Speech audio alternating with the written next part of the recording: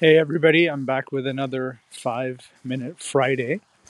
And today's topic is basically about workaholics and work life balance, which I know is a recurring topic on a lot of product development teams, especially in our industry. And the thing that got me thinking about this was this tweet that I saw that's linked here in the post, which is basically somebody who worked at Facebook with Sheryl Sandberg, highlighting how she basically refused to participate in evening meetings and said, I'll meet you early in the morning if you'd rather do that. Which philosophically I totally agree with. But, it's the kind of thing you can say with a certain level of privilege and executive presence. And it's not something that everybody can get away with, setting up as how they work. And it actually reminded me of a book I read about a decade ago. It's called Rework.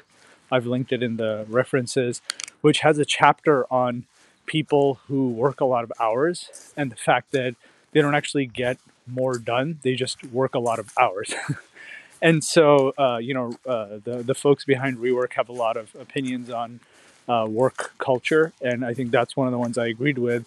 And so I wanted to kind of talk a little bit about why people actually become workaholics, because I think there's been plenty of ink and audio air spent on the cost of workaholism to the individual and to the teams they work with, what that does to a culture, the toxicity, the burnout, attrition, etc. And I don't want to rehash all that. What I actually want to talk about today is why would a otherwise rational person start spending so many hours trying to do something to the point where they start to affect their own mental and physical well-being and that of their teams and peers out of uh, you know collateral damage. And so I laid out a few examples and few characteristics that I think ultimately lead to people sort of getting into this workaholism.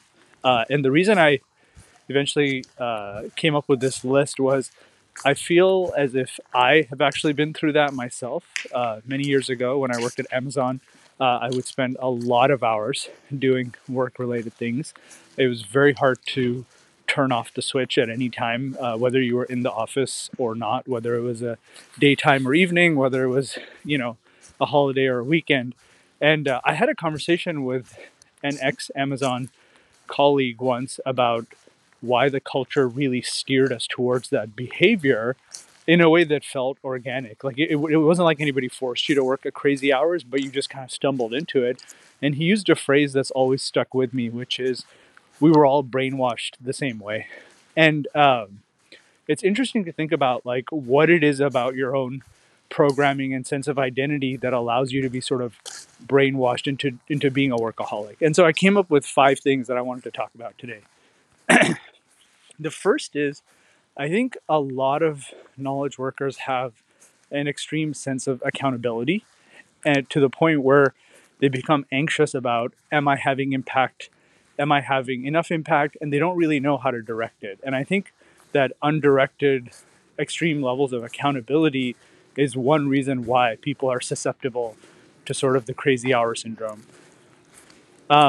Another one is you start to identify your brand as delivering and almost over delivering.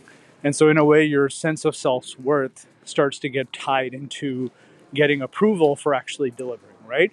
And this is why a lot of people fall into the trap of how many things did you ship. Third reason I think folks fall into it, by the way, I'm speaking a lot just from personal experience. The third thing is what I'll call incorrect pattern matching. So, for a large portion of your life, when you're faced with a problem, you can usually spend more time and more resilience to get through it. So more effort equals the outcome desired. But occasionally, especially when you're solving interesting technology problems or societal problems or product problems, no more amount of effort is going to get it done. It has to be smarter effort. It has to be higher leverage. It has to be surgical and strategic. And I think a lot of people don't realize that. They think, hey, I'm just going to throw more hours and more mind share at this problem, and that will solve it.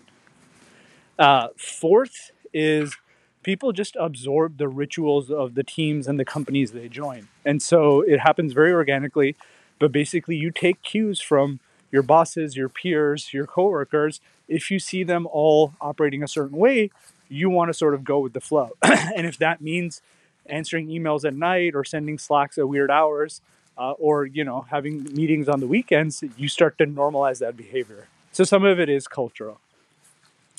And then finally, I think a lot of folks want to show that what they're working on actually moves the needle. So if you've heard of the output versus outcome issue, a lot of times people feel like everything they're doing has to move the needle, versus the higher order bit sometimes is just to understand how the needle moves and to learn more about your customer, your market, your user base. But a lot of times people feel like everything has to move the needle, otherwise they're failing in a way. So there you have it, some 5 thoughts on what actually leads to what I consider workaholic behavior, why folks fall into that trap sometimes. And the reason I wanted to share this is I think a lot of times we encounter folks at work who are really putting in a lot of hours and almost creating stress for the rest of the team because people don't understand why they're doing it, and it's really just upping the tension level for the whole group. And so mostly I just wanted to share from my own personal experience why we sometimes fall into that trap. And these could be avenues for how you'd approach somebody who you feel like is in that state of mind, and ways maybe you could pull them out of it. So with that, I will leave you all, and I will be back next Friday with another 5 Minute Friday.